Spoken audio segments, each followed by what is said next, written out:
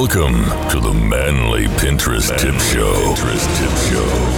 A show designed to assist man in his quest to succeed on Pinterest.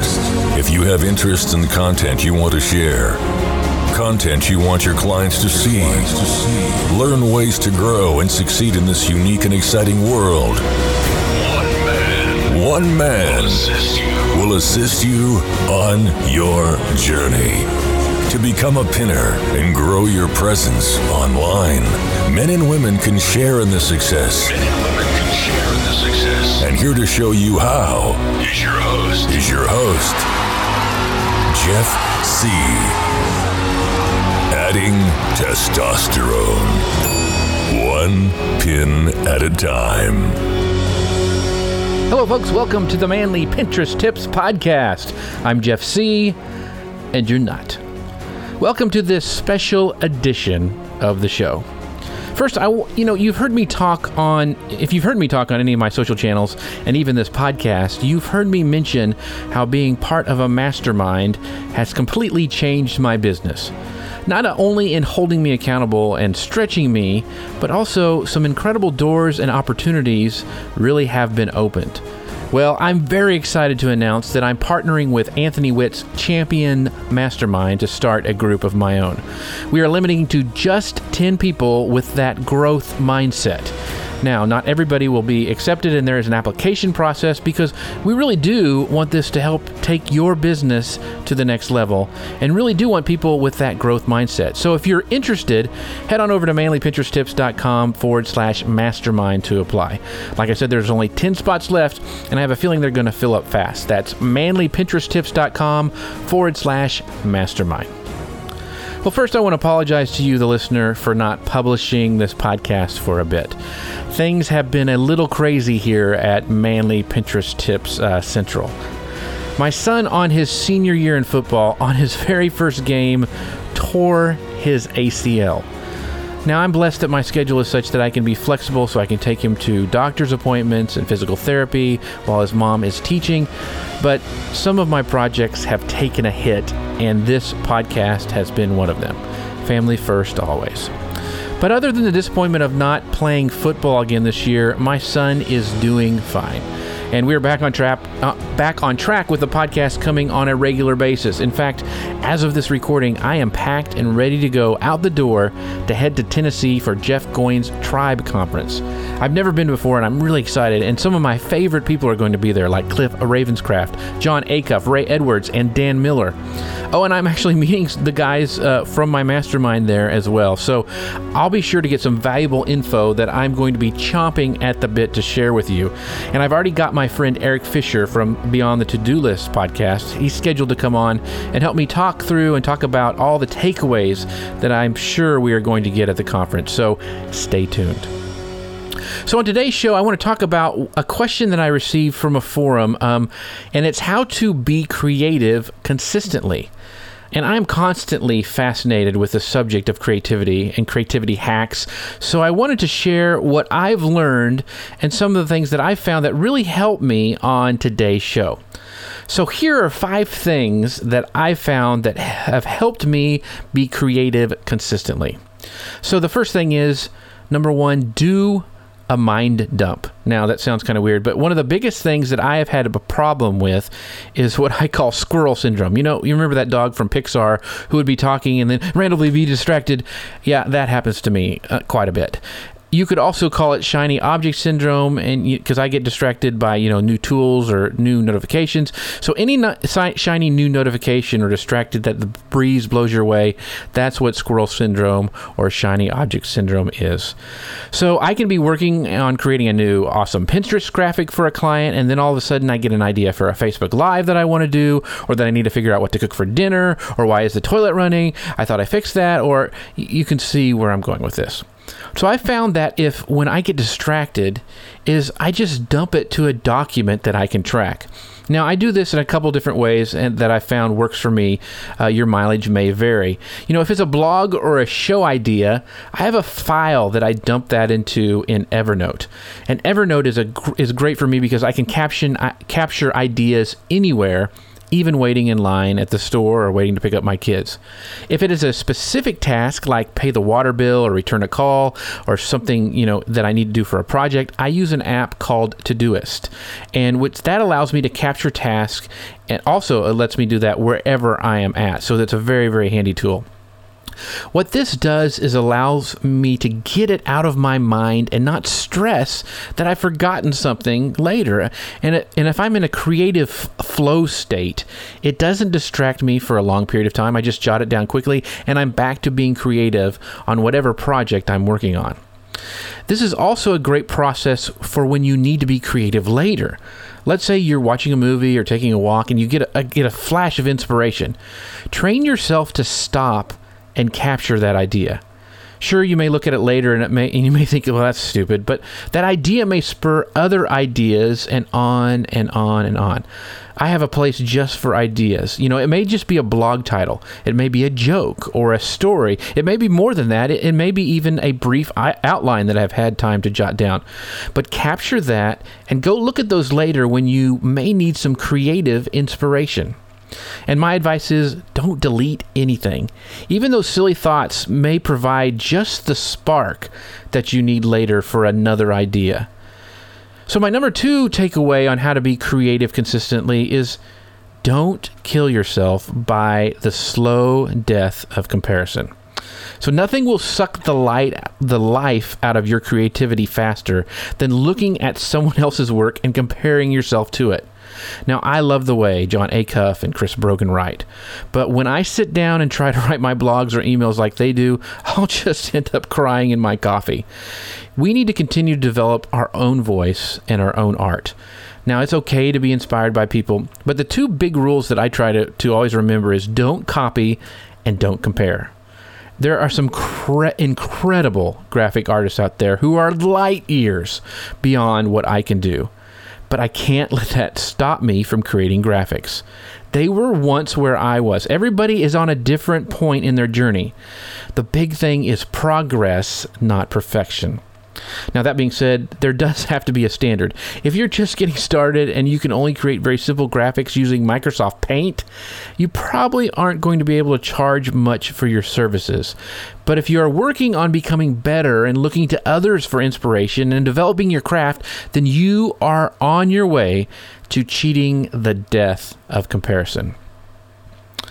Now, the third way I found to help me be creative consistently is to schedule downtime. Yeah, scheduling downtime, and this is a big thing for me. I've recently been using Michael Hyatt's Full Focus Planner, and he has a great system for creating daily big threes and task lists, and that has really helped. But the biggest help is that he actually has a weekend optimizer. Now, you actually list on how much rest you want to get. If you take naps, if you want to take naps, if you want to reflect on things, what relationships to prioritize, rules to guide out weekend time, and even what restaurants you want to try.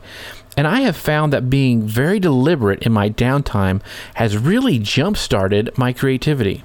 Now, I know what some of you are saying, but Jeff, I have to work a lot on the weekend just to catch up. Some of you may have a full-time job and the weekend is where you are trying to do a side hustle, so someday you can quit your job and do what you want. I get that. I have been there. The key is how to add some margin in your life so you're not burning yourself out and you can work on those creative projects. So how in the world do you build margin? And this is something I think we're all going to be working on all the time. But here's some things. I've wrestled with this for many years, and here's what I have found. And this has just happened to me recently, and some of you, this may be hard for some of you to hear. Kill the TV. Listen, I love TV. Netflix is one of the best things ever. I think some of my storytelling and speaking skills comes from when I was younger and watching and studying performers and actors on TV over the years. But here's the thing. There is so much of it now. When I was younger, if you missed Knight Rider or the A-Team, that was it. You had to wait for your buddy to tell you what happened on the playground. Now we have all these must-see shows, Game of Thrones, Walking Dead, House of Cards, etc., etc. The fear of missing out is huge right now for television content. for shows.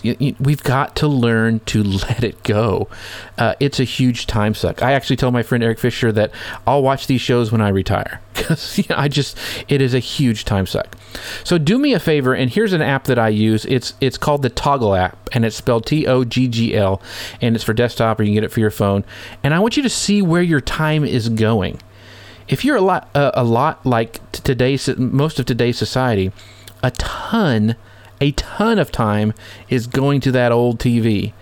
Add that up in a week and see if you cut back on the TV, how much time you would have. But Jeff, you say, that's how I relax after work. Listen, I feel you. I do the same sometimes. I did the same. But now I try just to watch one thing with the wife and then read a book and go to bed early. And I tell you, it has made a huge difference in my creativity. So do that. Track your time for a week. See how much time you're wasting for TV, and then use that margin to schedule more rest. The fourth way to be creative consistently is to set some creative goals. So what does exactly that mean? Well, sometimes for me it has meant that just because things have been hectic, I will just try to create one piece of content a week. No matter what happens, that's the goal that I have. Now here's a little side rant. I'm constantly surprised on how much we as a culture consume content. What if we created more than we consumed? What is your ratio of consumption versus creation?